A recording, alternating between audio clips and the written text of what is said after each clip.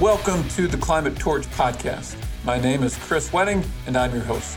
As a former private equity investor, startup founder, professor, impact banker, occasional monk, and founder of Entrepreneurs for Impact, I launched this podcast to share positive stories of CEOs, founders, and investors tackling climate change. In these interviews, you'll learn about their high-impact companies and investment strategies, successes and failures, career paths, habits and routines for productivity and health, and recommendations on favorite books, podcasts, tools, and more. Among all the climate doom and gloom out there, I hope these discussions offer some light in the darkness and perhaps a model for what we should be passing on to the next generation. In other words, a climate torch. All right, let's get started.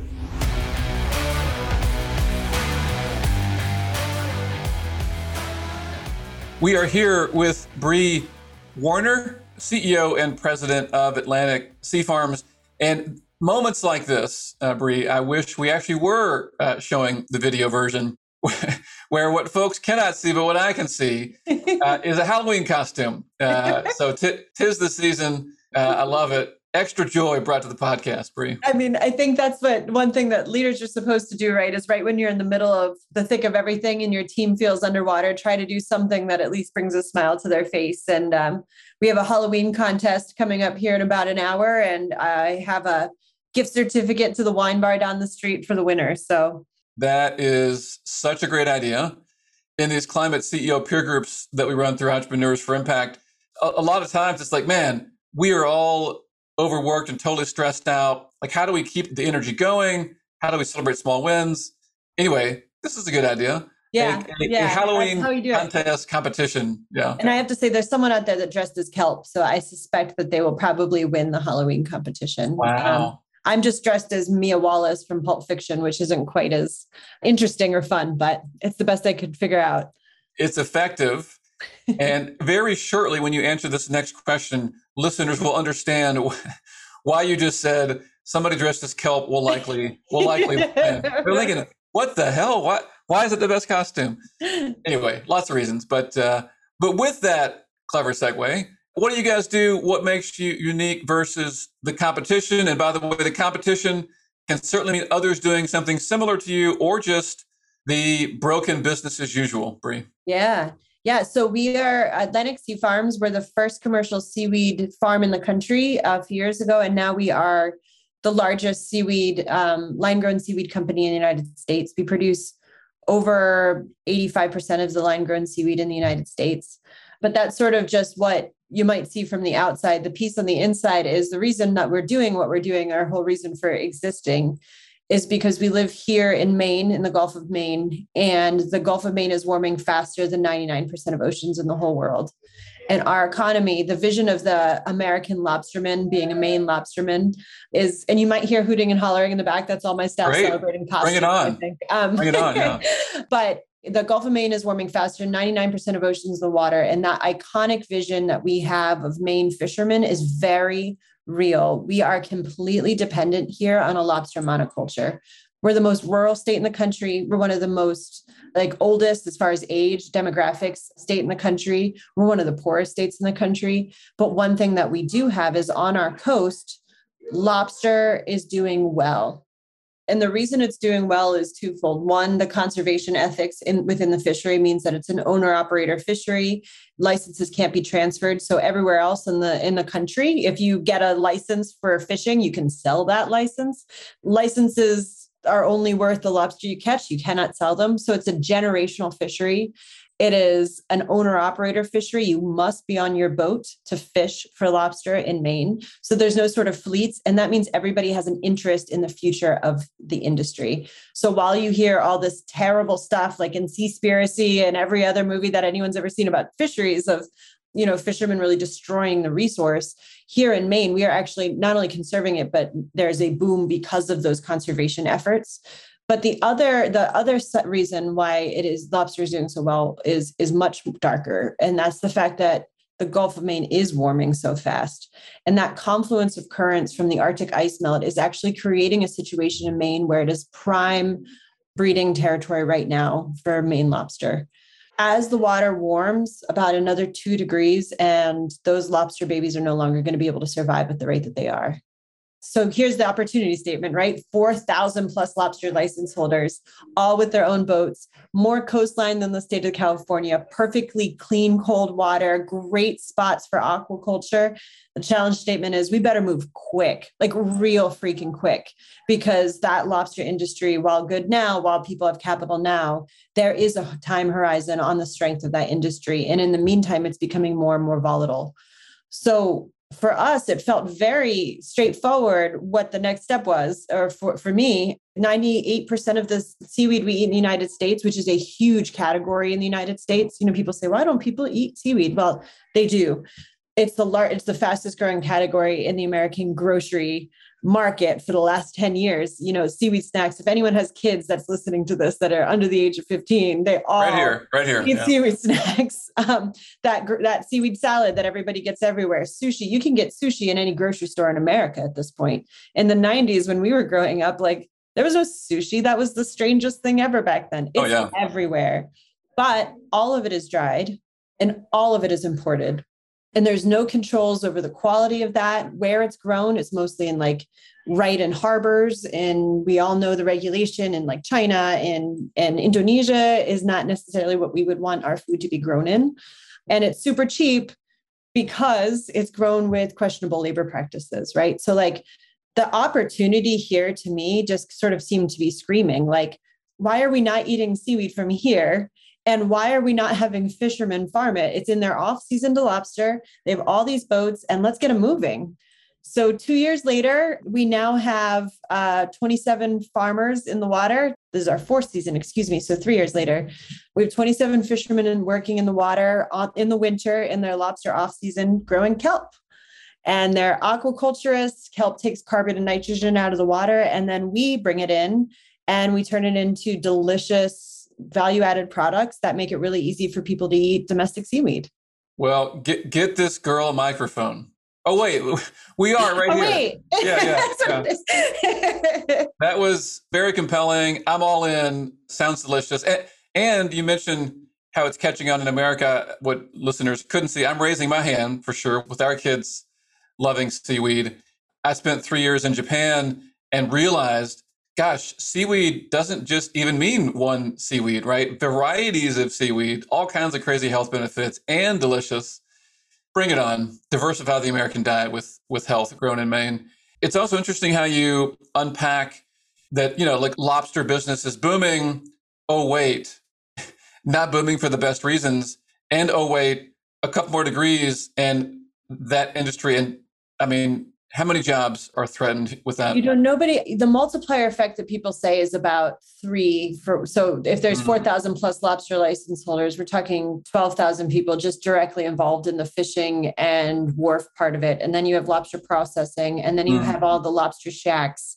I suspect, I can't even tourism. Make a guess, but we're only a state of 1.2 million, and it is the largest industry in Maine. And, just north of Portland, it's the only industry. And so these coastal communities, they're very rural, 1,200 people, 1,400 people, 1,000 people. The question of the day is can we keep our school open? Wow. And so it just kind of, for context, Stonington, Maine in 2016, they have 1,200 people, landed $65 million in lobster, just the landed value.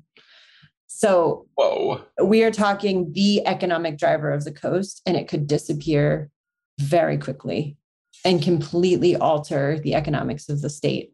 What's interesting about this way of describing the challenge and the opportunity is it just reminds us that, climate change is not some, obscure elitist environmental issue, right? I mean, look, it is an environmental issue, but boy, it is so much more as well. The future is not often as far off as folks think it is. I think we're seeing that in the fishery now. There's 1 year in 2012, for example, all the lobsters shed their shell about a month and a half early, and no one was set up to take them in, and the fishery collapsed. This year, the best part of the lobster season is right now. It shouldn't be right now. It should be in September. We should be fading out now. People are getting $8 at the dock. They usually get $4. Last year, they were getting $3.50 at the dock. It's so volatile. Mm. And in the past, the fishery up here has been, lobster, shrimp, scallops, cod. There's no cod here anymore. It's too warm. There's no shrimp, overfished, right? Like they only have one thing to rely on. And that is terrifying. Okay, so let's go from terrifying to the glass very much half full with what you're doing, right? So maybe just talk about your growth. So like, what does your team look like? I don't know, kind of how you would track kind of volumes or where you'll be as a team and as a business, and pick a number, right? 2, 3, 5 years. Yeah. So, I mean, I think you say the right thing, like going from terrifying to hope. And that's what we want to provide the coast is hope. Like, I think that's the thing with climate change stories. And I was talking to a reporter about this the other day when they were asking us about, they want to do a climate change series. And I said, that is so great. Please end it with what people are doing to adapt to climate change, or mitigate would be even better, but adapt at the very least. And the story that we are telling, and the story that is absolutely like part of our everyday, is people who are adapting to climate change. And these aren't the people that you would think of like, these are not climate warriors. These are people who see what is going on in the water. And most of them are not politically on the left, to say the least. But they look at the water and they know it is changing and they need to do something about it. And we meet people where they are, and we don't talk about climate change. We talk about diversification. And we don't talk about the fact that kelp helps remove carbon and nitrogen from the water and locally mitigate some of the effects of climate change. But in 2 years after farming with us, they're like, tell me about this carbon thing. It's really interesting. And these, like right now, kelp is the best single food you can eat as far as its impact on the environment. There's no inputs. There's no arable land. There's no fresh water. We have a nursery that's done with seawater, and then it goes out into the ocean, and then it sits in the ocean, and then it all comes back in. And in the meantime, it helps provide ecosystems for marine mammals. That helps strengthen shell strength, removes carbon and nitrogen, all that. And then you eat it and it's got tons of iodine, calcium, potassium, like omega-3s, right? So like it's the best thing you can eat. And lobstermen are the ones leading that charge. So at our company, everything we do is driven toward getting more fishermen in the water.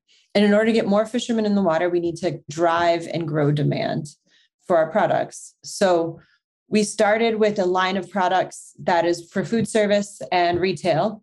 And they're all fresh kelp products, which you can't get because we're like, okay, we're not going to compete with dried imported products that are like pennies. Let's compete in a totally value added, delicious new market where we can forge a totally new market. And so we started with food service, and we had some incredible partnerships with like Sweetgreen and David Chang, Be Good burger chain, where they were putting our seaweed-based kimchi on their burgers. We were Little Beet, who was using our kelp puree in their dressing and on their salads. Just basically ways that we can get kelp on everything and get people to try it. Obviously, with COVID, a lot of those restaurants shut down. So we had to recalibrate. And there's this like picture from the New York Times where it shows how empty Times Square is. And there's this billboard of Chef David Chang holding up our kelp saying, eat kelp at Sweetgreen, and showing the empty Times Square. Nice. Just the kick in the gut that we needed. So we recalibrated and we launched our retail brand, which is all products that are very easy to use. You can either stick a fork into and eat it or put it in a blender, like our kelp cubes for smoothies. And they're all ready to eat. Everything is fresh, and it's now at 1,400 stores across the country, including Whole Foods, Sprouts. Yes. We have a launch of a new product line in January that's going out to Sprouts, which is a blueberry ginger kelp cube and a cranberry kelp cube for people's smoothies. So what we're really trying to do is say, like, kelp doesn't have to be like, it can be on everything, and it can be there because it tastes good.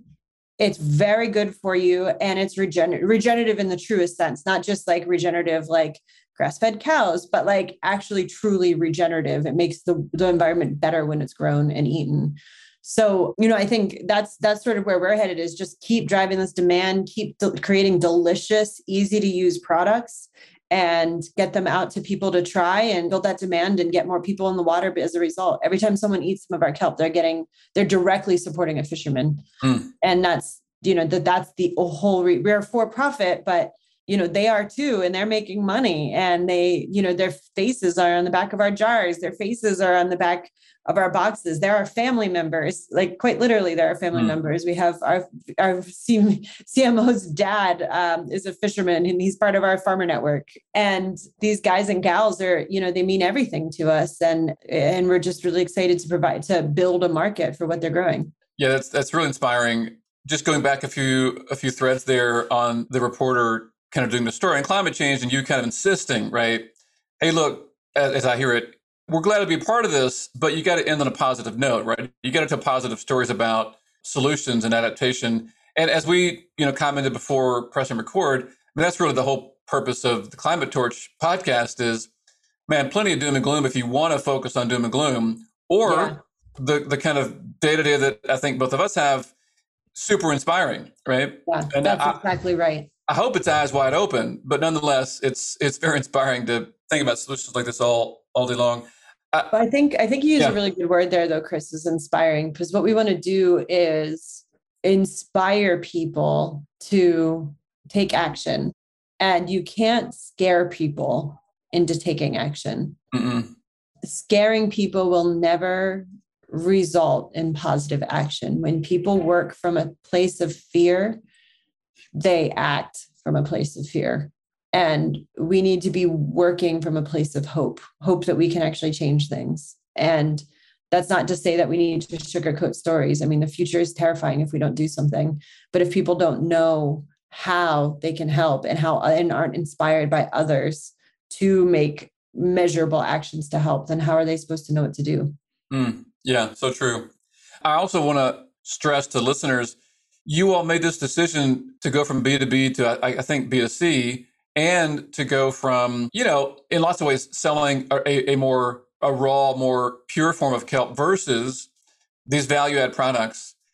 And it just kind of tying that together with you saying, look, we don't want to, nor should we compete with the very cheap stuff out of Asia that's dried. I think it's a great example of good strategy, right? To say you shouldn't compete with the high volume, low cost, high negative impact product.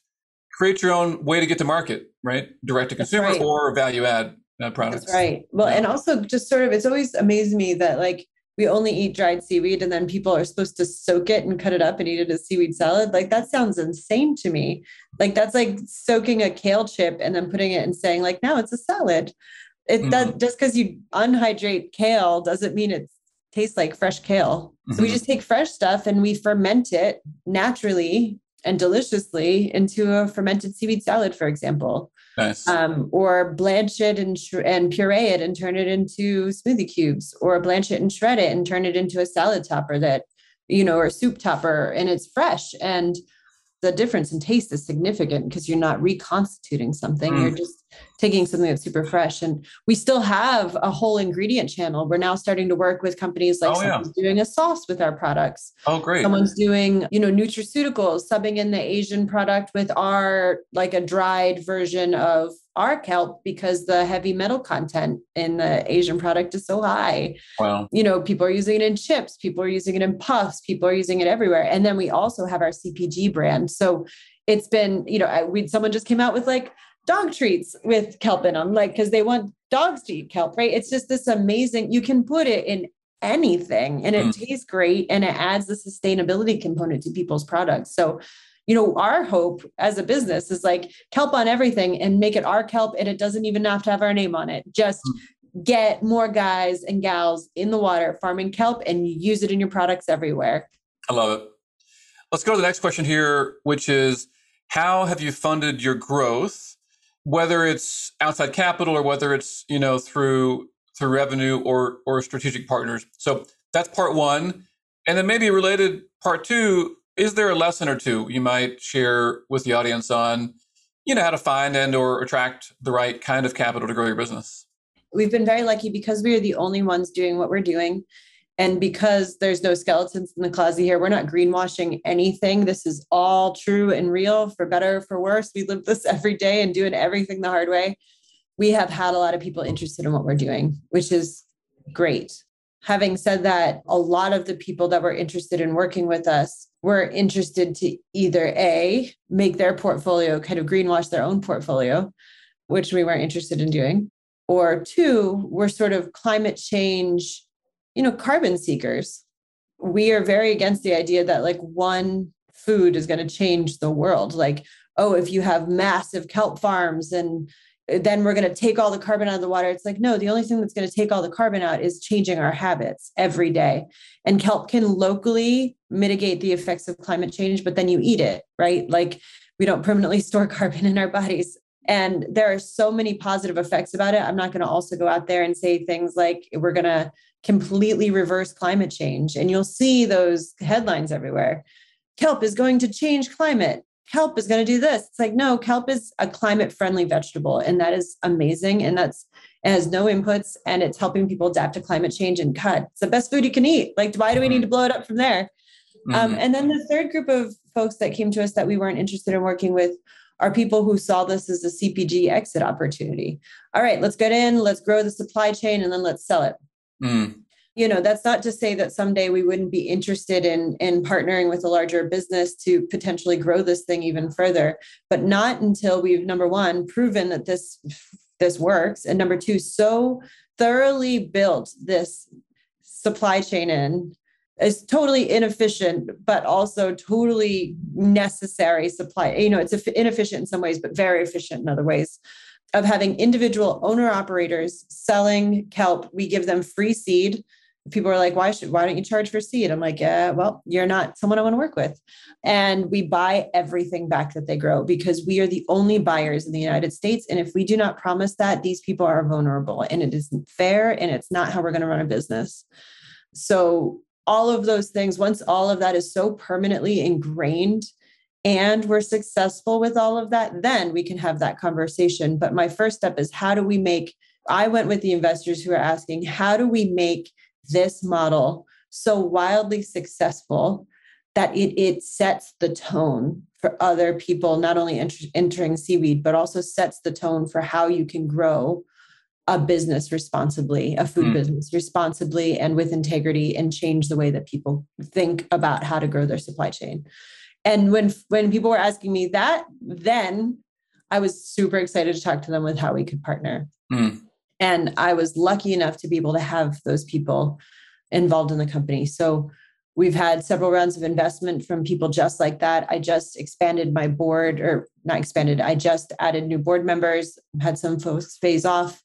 That includes people like Jason Jones, who was the co-founder of Vital Farms, and folks from like Desert Bloom, which is a venture fund that's focused on businesses that are not just like 1% for the planet, but are 100% for the planet at the core of what they do. And they're not impact investors. They are people who truly believe that the best business decision is to do right by the environment and the people that work in your business.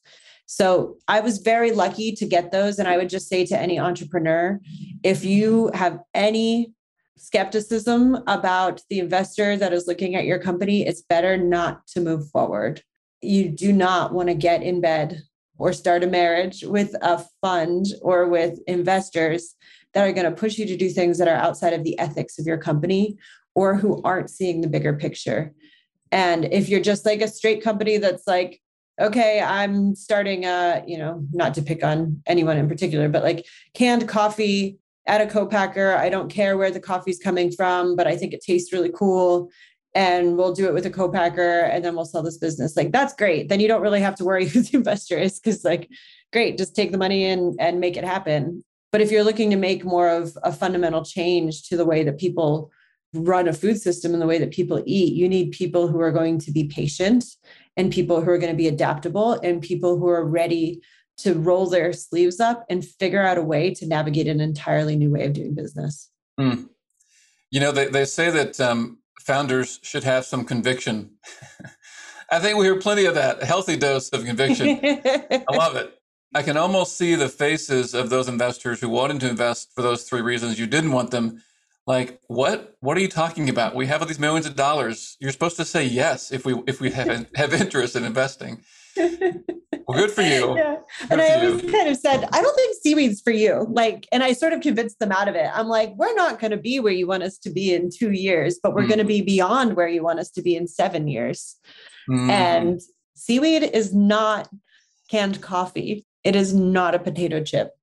We are the potato chip seed manufacturer. We're the potato farmer. We're the transportation company that moves those potatoes. We are also the technical assistance organization that helps farm additionally with that. We are also the processors, the manufacturers, the sellers, and the marketers. So like, if you're looking for a potato chip company, it's a totally different beast. Right. That's great. What a breadth, right, of ways to add value and create certainty for those fishermen.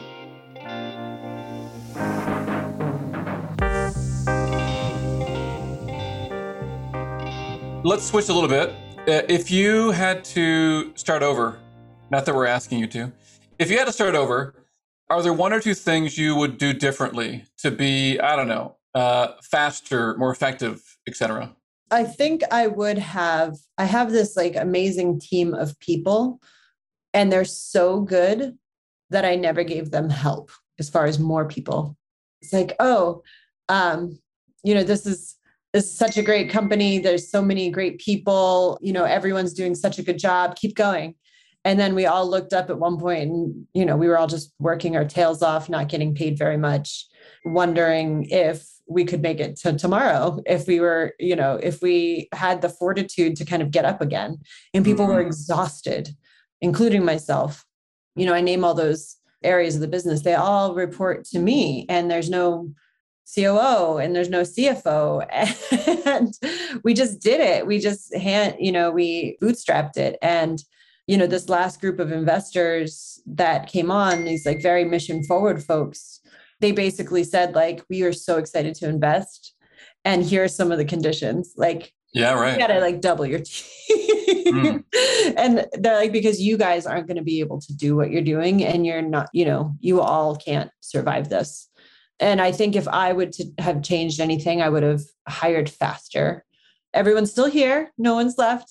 But I think they're all just seeing all of the people and how excited they are to have more folks come on, and really qualified folks, and picking it up, and how much more effective they are when they're not doing 10 jobs. Right. But it's no good deed goes unpunished. They were all so good that none of us really thought to bring on more people. So that's what I would say to all entrepreneurs, like bring people on before you need them, actually.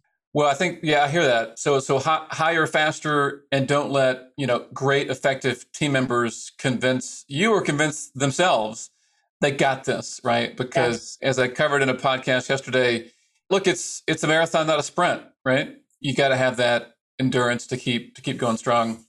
Exactly. That's the one thing I would have done differently. Okay.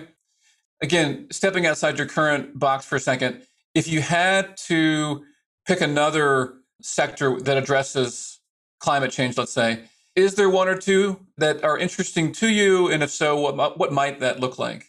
So, one cheat of an answer that I'll give is shellfish. And I say that as a cheated answer because I recognize it's not all that dissimilar of a sector. But we work with several of our partner farmers who started to deploy mussel lines and mussel rafts. Bivalves clean the water. They filter the water. They also have permanent carbon sequestration. When you throw out those shells and put them in the dumps, like that actually sequesters carbon. And they're one of the most efficient foods to grow, similar to seaweed. And they use no arable land, no fresh water, no inputs. Bivalves are an incredible ocean friendly product. And I get really excited about the growth of the aquaculture sector in the United States, and how much that can truly help alleviate and take the pressure off some of the need that people see to eat protein every night, like animal proteins. If we're going to continue to eat animal proteins in the level that we are, we should really consider the bivalve. And that's going to give you all those nutrients and more, and omegas, and be better for the environment. So I understand that's a cheat, but I'm going to go there anyway. I like it. I wouldn't call it a cheat. I think, that's a kind of a protein source discussion versus a vegetable, if you will. Yeah. with kale. I also think there's a beautiful soundbite in there, right? Like if we're going to keep eating meat, let's go with the bivalve, right? There's a bumper sticker there somewhere. The bivalve is like what I'm always saying. That's right. That's right. How about on the personal side, Bree? So we talked about the business stuff a little bit. On the personal side, are there habits or routines that keep you, sane, healthy, focused, etc.? Yeah, I am pretty strict about being home at 5:30. I have 2 children and I will not miss their childhood.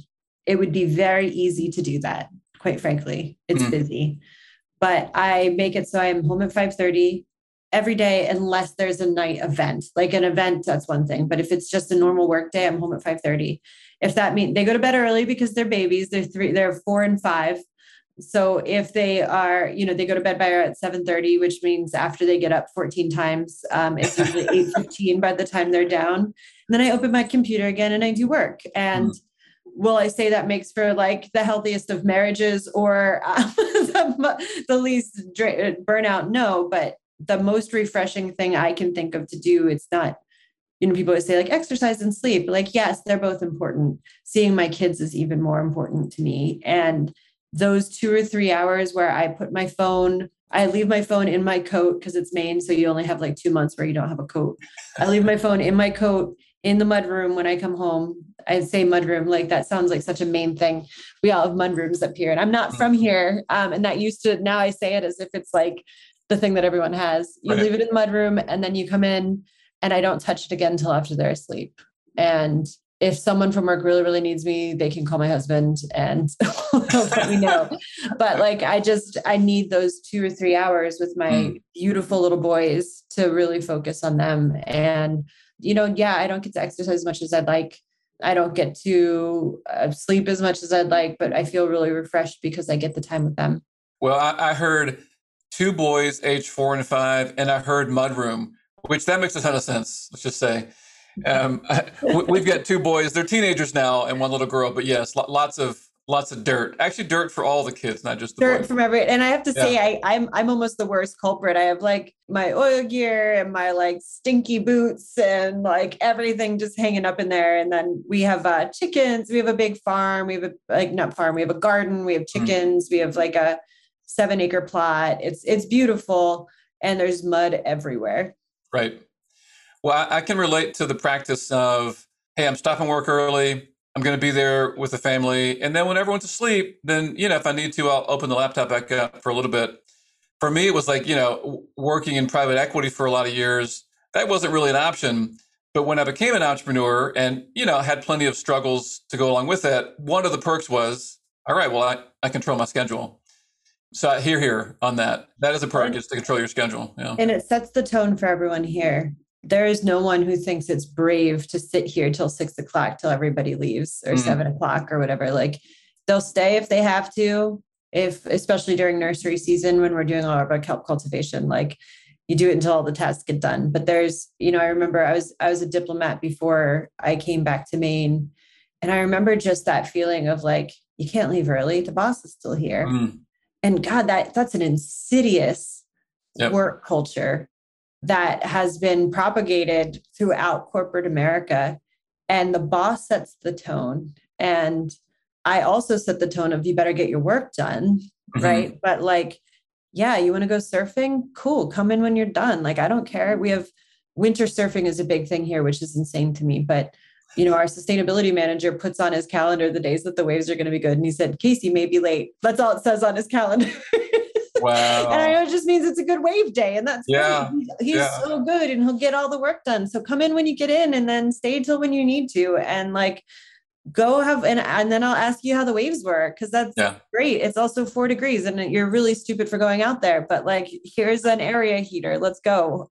And I just feel like we as leaders need to set the tone for how we want other people to live their lives too. And we can give people the permission to be both present and focused while they're here and also live their full lives. Because if they're not living their full lives, they're not going to come here and be present. Not for long. Right. Nope. Yeah. I really resonate with everything you just said, except for winter surfing in Maine. Yeah, it's awful. I wouldn't do it. I'm not that stupid. Yeah.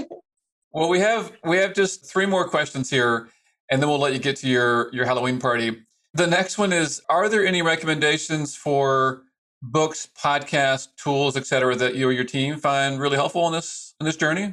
Yeah, I think, I'm going to say something that first is a little wonky and then I can talk about two others. But the first one is called The Lobster Coast. And I'd recommend it to all of your readers because I think something that we don't realize about the food system is that it's not been created in our lifetime.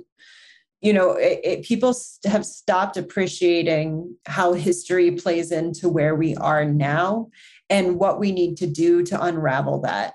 Our food system, as we all know, is just fundamentally broken at its core.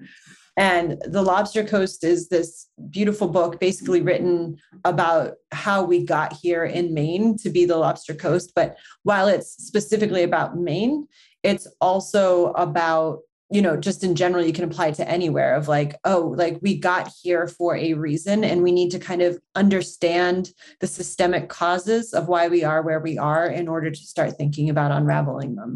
Mm-hmm. So that's one that everybody has to read when they start here.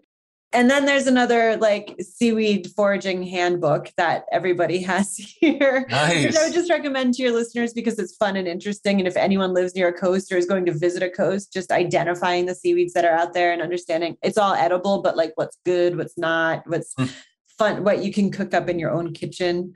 And then the other book, the management book that we often use here is called The Culture Code. And the name of the author is escaping me at the moment, but it's basically about how you can create a culture of trust and resilience within your team. And it's also a mandatory read when people come in. So it's basically about giving your coworkers the benefit of the doubt in trust and honoring people's values and honoring people's commitments and recognizing that we all fall short and not taking it personally, but instead working to figure out, okay, you're struggling here. So how can I help you not struggle with not just as a leader, but everybody within the organization working that way? I love, love, love that you have 3 required readings for your team. I mean, talk about literally being on the same page. Yeah, that's right. We are very much on the same page and we call it Team Nice too. I mean, I'm everyone that when we're interviewing for a number of different positions right now, because like I said, we're finally beefing up the team.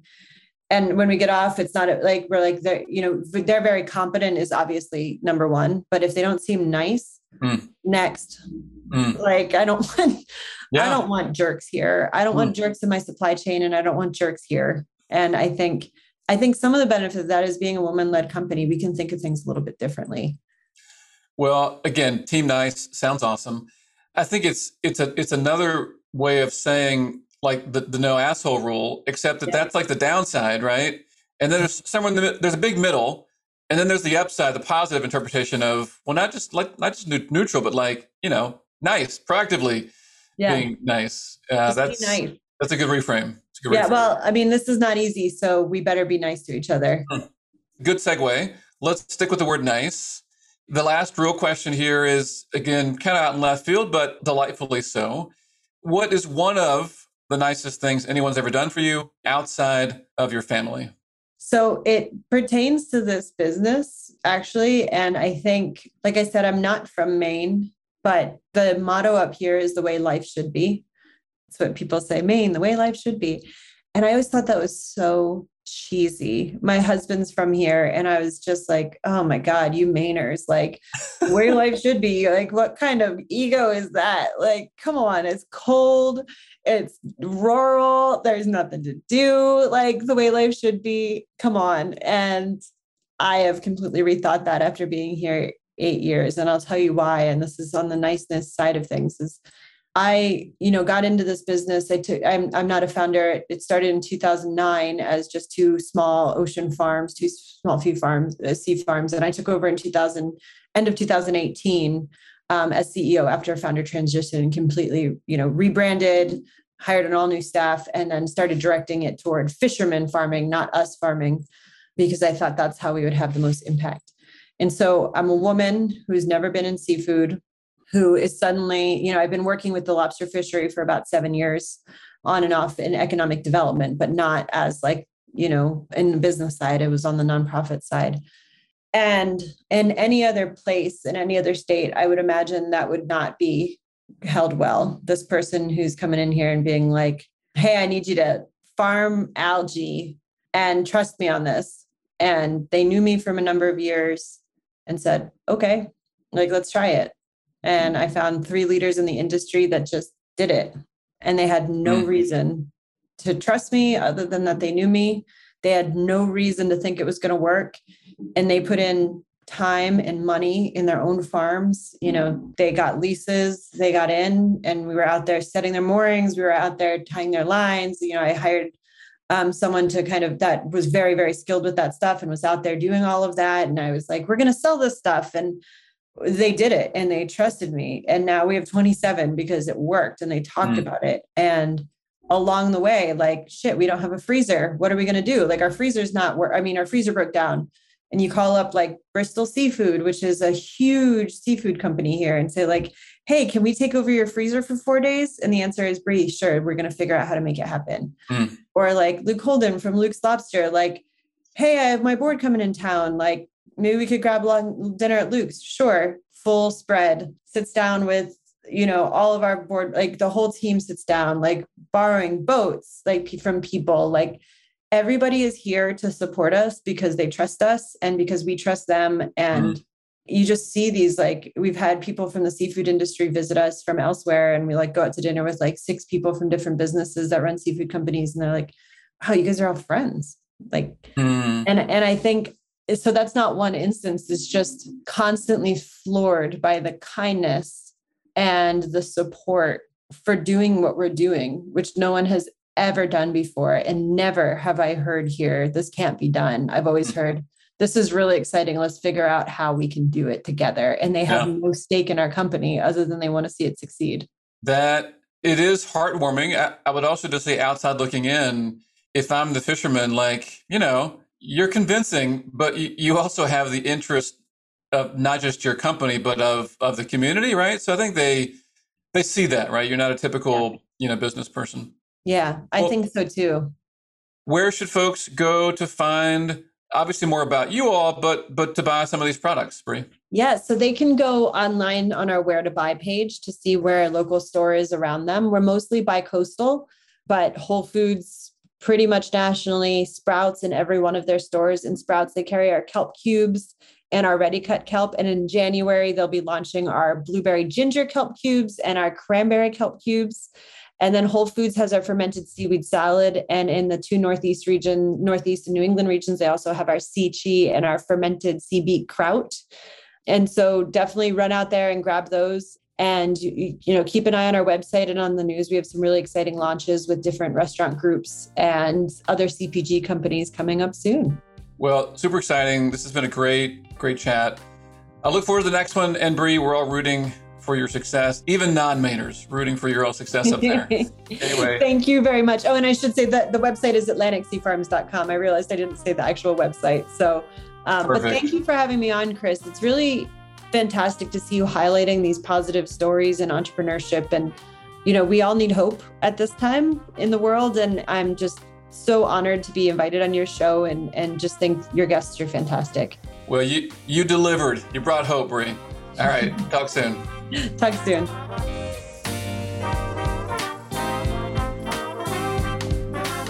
Thank you for joining us on the Climate Torch podcast. We appreciate your time and we know how valuable it is. If you want to learn more about climate finance, startups, productivity hacks, and occasional blurbs on things like stoicism or meditation or conscious leadership, all with attempts at humor and levity, then please consider subscribing to our weekly newsletter called Zero, which you'll find on Substack or the Entrepreneurs for Impact website. Or if you are a scale-up stage climate CEO or investor looking for a peer group to share best practices, expand your network, scale your business, and not be so lonely at the top, then check out our Climate Mastermind program at Entrepreneurs for Impact. Finally, if you want to draw more attention to world-changing climate CEOs, founders, and investors, then I encourage you to subscribe, follow, or rate this podcast. That, of course, makes it easier for new listeners to find and be inspired by these stories. All right, until next time, let's get back to launching ventures and growing businesses, tackle climate change.